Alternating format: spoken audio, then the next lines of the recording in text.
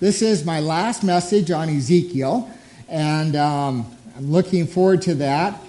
It wraps up chapters 37 through 48 in the book of Ezekiel, and it covers the prophetic vision of Ezekiel of the restoration of Israel from the captivity.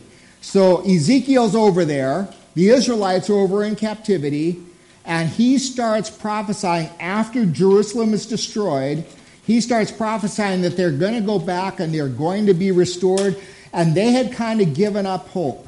Because they went over there thinking that they weren't going to stay very long. They were just going to go right back. God would never destroy Jerusalem. And after they'd been there for a while, then Nebuchadnezzar destroyed Jerusalem. And they just thought their life was over. Their national identity was over. They would never be back home in their own place. They would never have the temple again and all of that. And so they had just lost hope. And so as much of prophetic literature does, it prophesies things that are in the past, things that are happening now, and things that are way off in the future, and things that are still to come. This prophecy in Ezekiel, these last 11 chapters, they deal with a laser light on the future of Israel instead of the church. And it concerns the Jews and the nation of Israel rather than it does Christians. So now there are Christians today who believe that God has completely replaced his whole plan for the Jews with the church. That God is completely all done working with Jews and all of that. And I want to tell you that I do not believe that. I don't believe the Scripture teaches that in any way, shape, or form. That God has replaced the Jews with the church. I believe that Scripture is quite clear that God is faithful and that his faithfulness will never change in regard to the commitments and the covenants that he made to Abraham and David. God is going to be faithful to them. That was part of the reason he sent them into captivity, so that he could bring them back and restore them, but he's also going to do that in the future. Ezekiel, along with major and minor prophets, clearly envisioned the restoration of Israel. And then you go to the New Testament, and the Apostle Paul believed that the Jews were going to be restored, and he argues that for 2 chapters in Romans chapter 10 and Romans chapter 11. It's all about the nation of Israel being restored at the end times. Paul says that Christians are grafted into the tree of Israel. So he's not saying that the tree of Israel has been rooted out and killed and God planted us as Gentile Christians. No, he's saying we've been grafted on.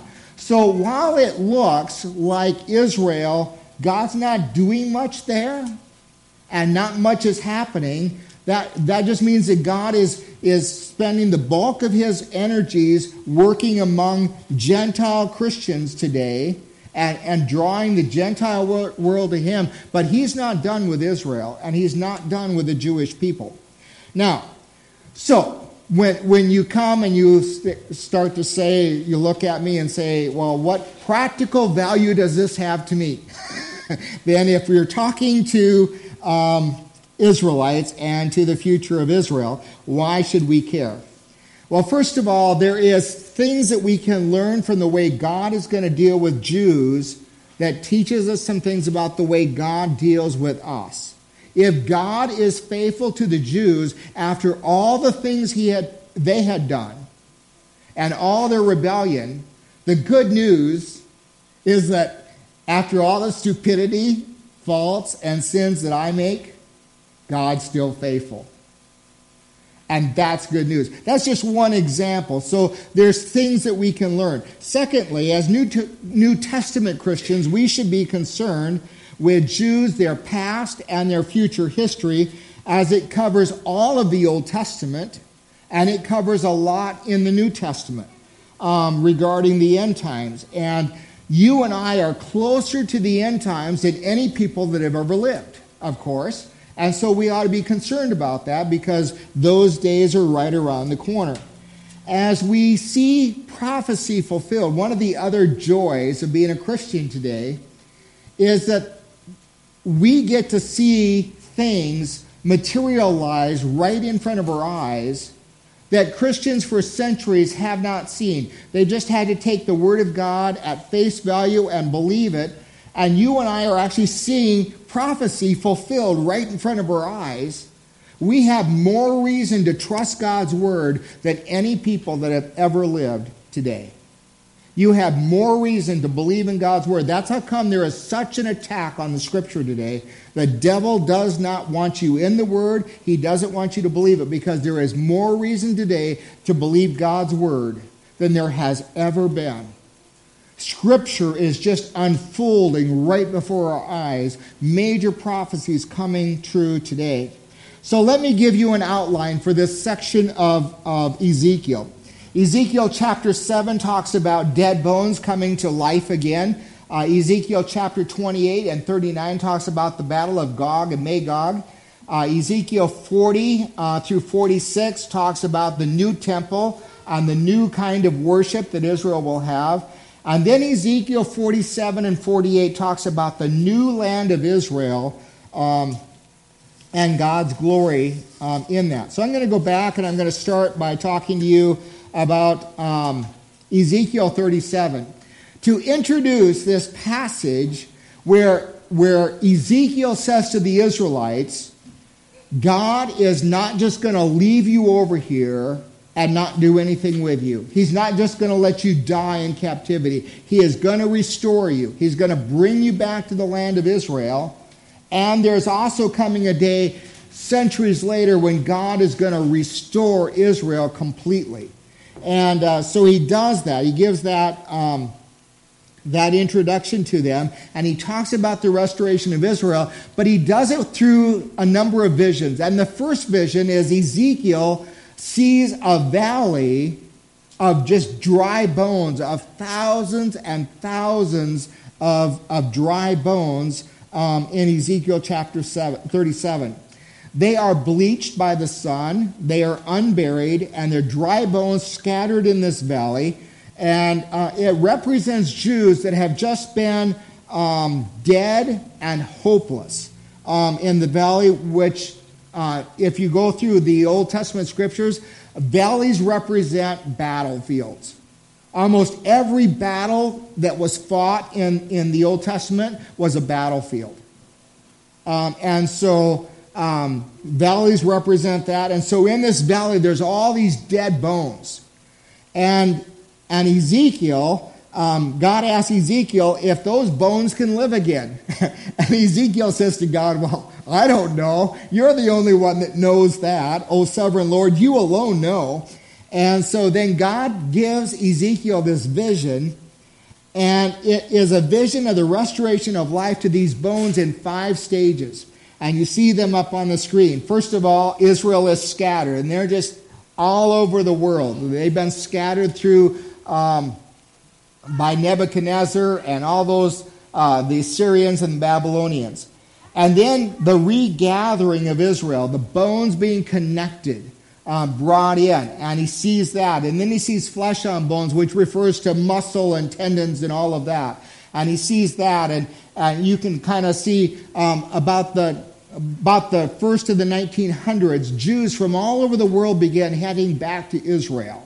And so this is a twofold prophecy that related to right after the captivity, way back there in 600 AD, 500 AD, or BC, and then also here in our century, the last century, where Jews just started going back to Israel, and then in 1948, God says he puts flesh on their bones. They become a nation.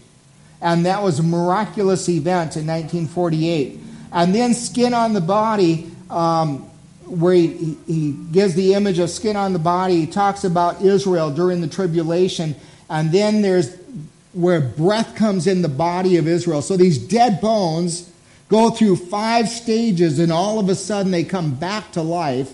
And that is talking about Israel's conversion, in which Paul also refers to in the book of Romans, where after the tribulation, the Jewish nation as a whole realize that they've been deceived and they accept Christ as their Messiah. But that breath comes as a result of knowing Christ. So we see a complete restoration of the land of Israel. They go back to their land, they rebuild their kingdom, and the end result is that God lives in them. That's the breath of God coming in conversion. Then you go to the second part of Ezekiel, and he has another vision. And he has a vision of two sticks joined together, becoming one. Now, you remember that Israel started off as one nation. Then, under Rehoboam, they split and they became the nation of Israel and Judah. And those two nations were separate till the day they were taken into captivity. And God says when he brings them back, he will take those two sticks and make them one. And he does that when he brings them back from captivity. But we also see that the nation of Israel today is just one nation. It's not divided. It's not Judah and Israel. It's one nation. And so you see that prophecy being fulfilled today. God planned to bring them back as one nation under one king, as they had under King David. And today, the future will be when Jesus is that king that they all serve. Now, the purpose of the dry bones being restored is so that Israel will know that he is the Lord, and they will want to be filled with his Spirit. That's the reason God brings those dead bones back to life, because he wants Israel. He doesn't just want you and I to know him.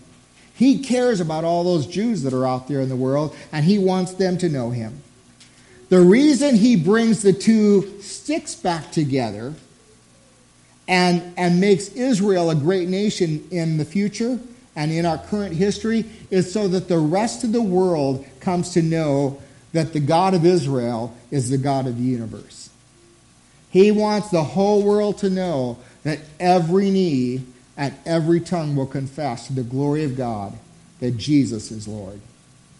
And he does that among the pagan world. He's going to bring the Muslim nations, he's going to bring every nation on the face of the earth to bow and to recognize that the God of the Israelites is the God of the universe.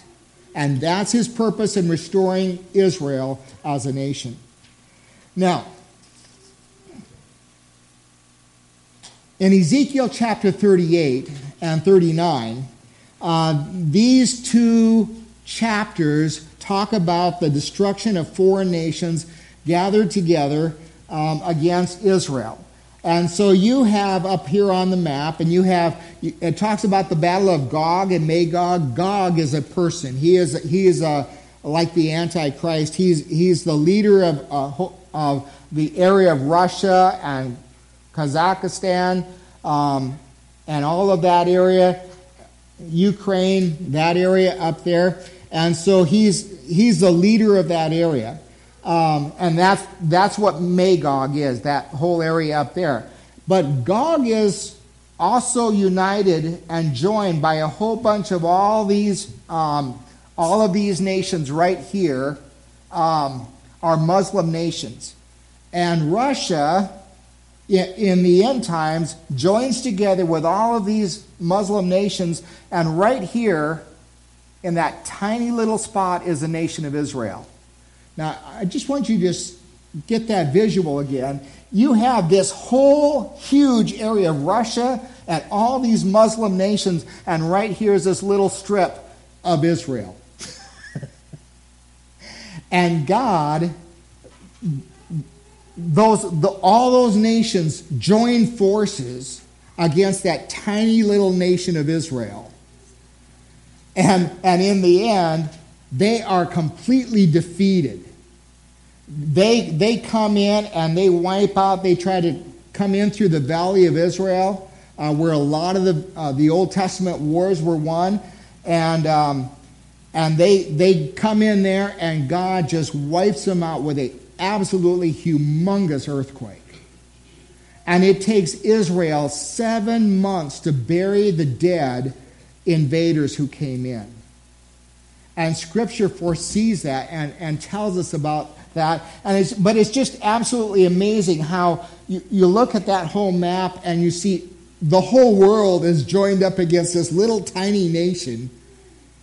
And when that happens and God wipes out all of those powers against that little tiny nation, that is how God reveals to the world that he is the Lord of the universe.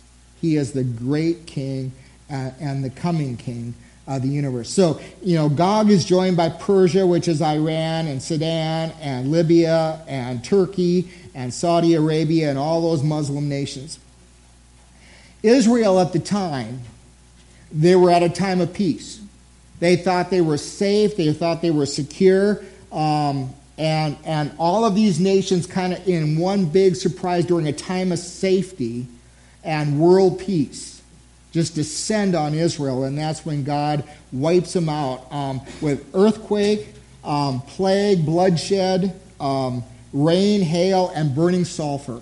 I'm assuming that's some nuclear activity, that kind of thing. But God just wipes them out in all of that. But the end result is that God's glory and holiness is revealed. There is no longer any doubt after this battle that God is the God of the universe. And people will know that. The application for us is this. God desires a holy people. And he wants the Israelites to be holy. He wants the Jews to be holy. But he also wants all these other people to know who he is. And God desires that for us also. There's coming a day when God's going to bring absolute and final victory to the nation of Israel. And God's going to cleanse his people. He's going to purify them, both Gentile and Jew. And at this time, God really cleanses and purifies the Jews, and the Jews come to conversion at that point. And then you go to Ezekiel chapter 40 through 46. And I told my wife that this has been kind of a frustrating week getting this message ready because I've kind of been pumped about it all the way through the series. And then I got to really preparing for it, and it was a lot harder than and not near as much fun as I'd hoped. And one of the things I discovered that Ezekiel chapter 40 through 46 are some of the most disputed and debated scriptures in all of the Old Testament. I'm not quite sure why it should be so complicated, but anyway, I'm going to try to simplify it anyway for you, and I might overdo it, but anyway. These chapters do some things that are really interesting. For example, they give the measurements of the new temple, and they are just so extreme that nobody can imagine them. And for example, the temple courtyard is 47 square miles. So, I've been to Israel. 47 square miles, that about wipes out the nation of Israel. I mean, it's not that wide. I mean, that's huge. And so, pretty amazing. So when you look at Ezekiel, one of the big questions is how do we interpret Ezekiel? And so, because you've got these measurements that, and everything is measured, and all the way through those first 3 chapters, how many cubits this is and how many cubits that was. And it's kind of interesting because if you go back in the Old Testament to where the first temple was built, God gave David very specific measurements for how the temple was to be built, and all of those details that he passed on to Solomon and all of that. And God gives that same kind of care in Ezekiel also in terms of all these measurements. But if you measure it all out, it's like 47 square miles in our measurements today. Well, that's ridiculous in terms of size. So the question is there some symbolic meaning there, or do we take that literally? The other issue is this, that Ezekiel pictures for these 6 chapters all of the Old Testament sacrifices being put back into practice today, which, by the way, the Jews have a plan for. They they have preparations and they have plans for when they get to rebuild their temple, and the Muslims are out of there and all of that, and they're planning for all the animal sacrifices and all of that again. But in the New Testament, it is very, very clear. At least I don't see how you can misinterpret any of this. Jesus said, "Destroy this temple and I will rebuild it in 3 days." And he was referring to his body. And so he basically says, my body is the fulfillment of Ezekiel chapter 37 or 40 through 46. I am the new temple. I am the new sanctuary. You also find John in Revelation chapter 21 and 22 says, "I saw no temple in the city, for its temple is the Lord God Almighty and the Lamb." So we know in heaven, Jesus is that temple. Hebrews chapter 10, verses 4 through 7 emphasizes the fact that Christ eliminates the need for all animal sacrifices. He has replaced that and taken care of that. So you have these two issues, two major issues, and there's other ones, but there's two major issues, is what do we do with all these huge measurements in Ezekiel, and what do we do about the fact that Ezekiel says that they're going to have real live animal sacrifices again in Israel in the end times. I'm not sure that I can tell you for certain on any of those kind of things, but it would seem to me the logical thing, along with numerous other texts in the Old Testament, that this is not to be something taken literally, but there's symbolic meaning here for us, and that 47 square miles is meant to emphasize that the temple is big enough to take all people in. That God is there and he's wanting all people to come to him, and there's no limit, especially compared to the size of little Israel. You have a temple courtyard that is that big, that God is wanting to draw all people to him and draw them to salvation in him and helping them find their temple in him. But also in regard to the animal sacrifices, I just believe that it is, again, something that, as Ezekiel was preaching to Jews in captivity, they had no understanding of anything else but what they had left in Jerusalem. And all they knew was the temple, and all they knew was the animal sacrifices. And so as he gives this prophecy, he's relating to them what they can understand. And so I think, in terms of those animal sacrifices, I think, no, that will be met in the Lord Jesus Christ.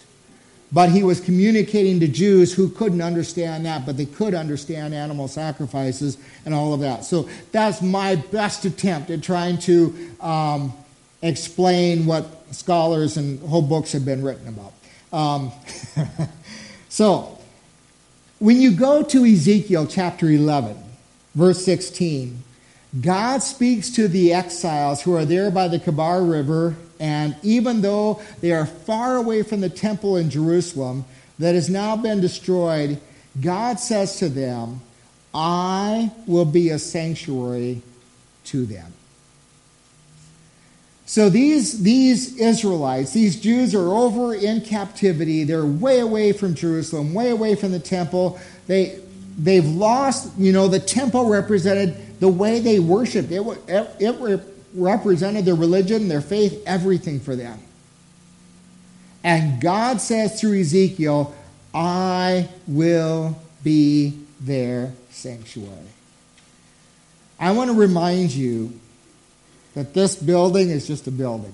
Just wood, sheetrock, carpet, cement. And anything that you and I walk into is just a building. God wants to be a sanctuary for every single one of us.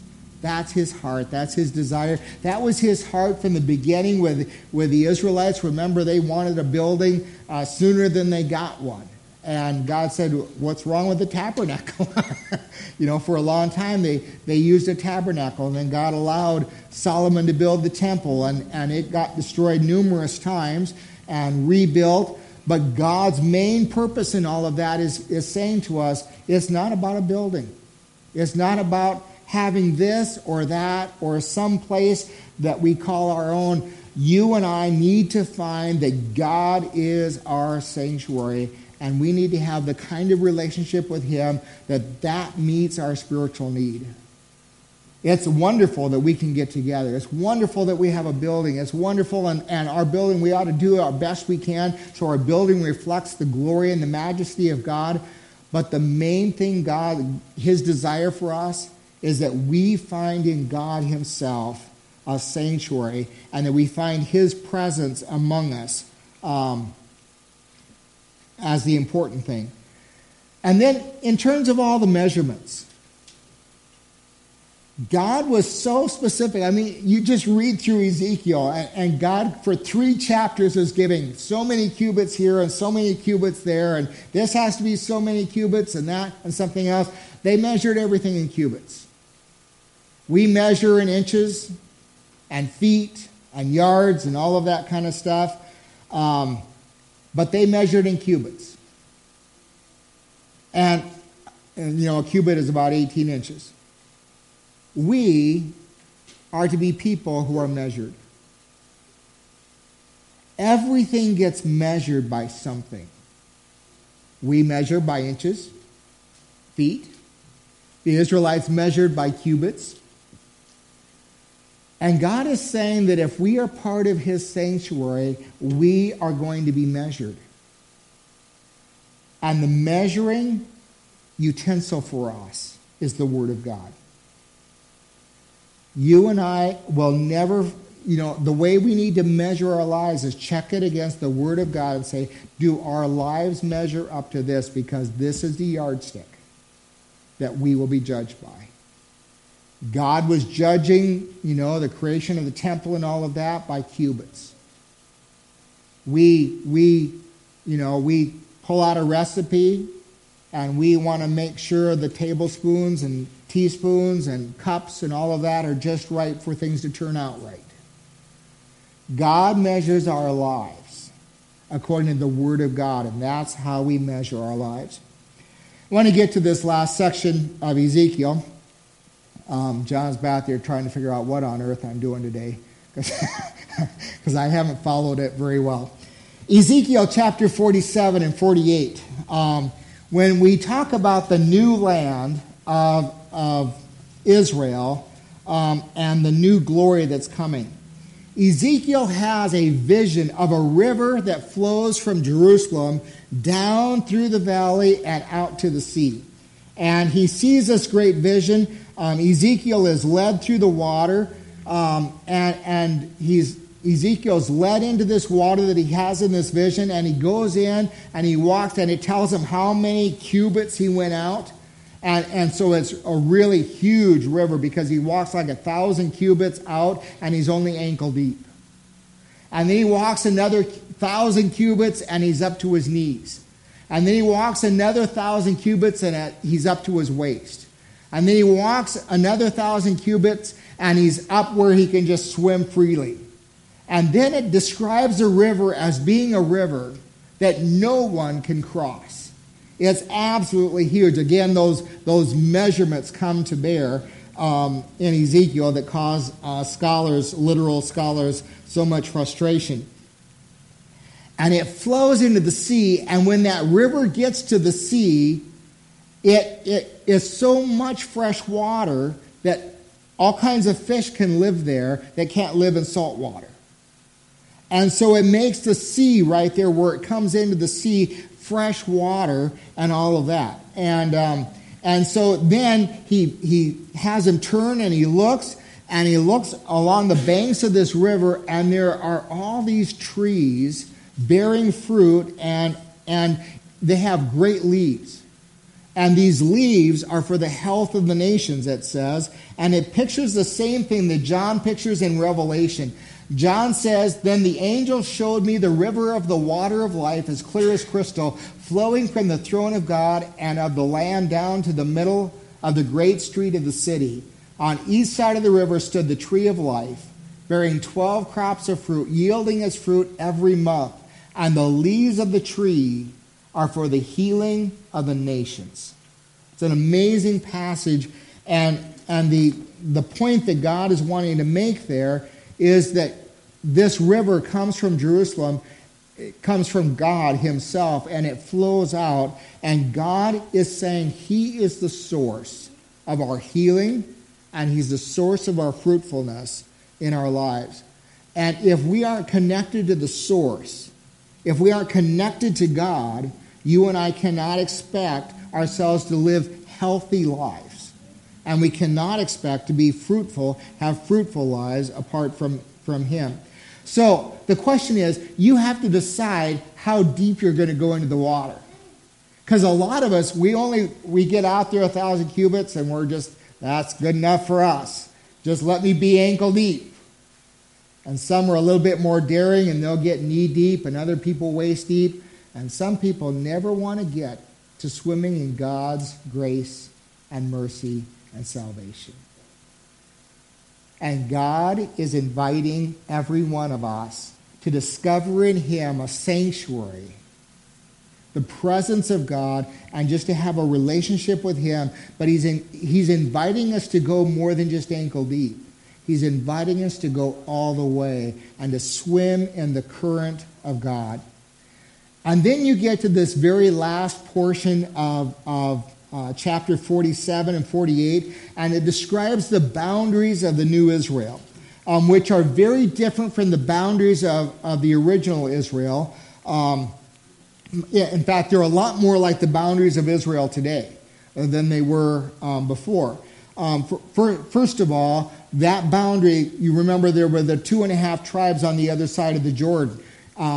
This does not account for that. Israel is one nation all together, not divided by the Jordan River in Ezekiel, and he prophesies that for the future. And so we'll have to wait and see with all the debates about boundaries and all of that. That's interesting to watch. Prophecy, again, being fulfilled out in our day. So the land is on the one side of the Jordan River. And the other thing is, instead of having a tribe here and a tribe here and here and there and all the way up, no, it's all this way. And Dan is up here at the very top, and then you come down, and the next tribe goes all the way across, and then the next tribe, and there's 5 tribes that come down all the way across, straight across, and then you have Jerusalem and Mount Zion and the holy center. And then you have the other 7 tribes down to the bottom of the nation of Israel, as Ezekiel chapter 48 portrays that land of Israel in the end times. But the most significant thing, and the way Ezekiel ends his book, is this. In chapter 48, verse 35, he describes God in his Hebrew name, Jehovah Shammah. The Lord is present. He says, and the name of the city from that time on will be, the Lord is there. The greatest thing in all of life, wherever you are, whatever you're doing, is to know that God is present and that you have found in him your sanctuary.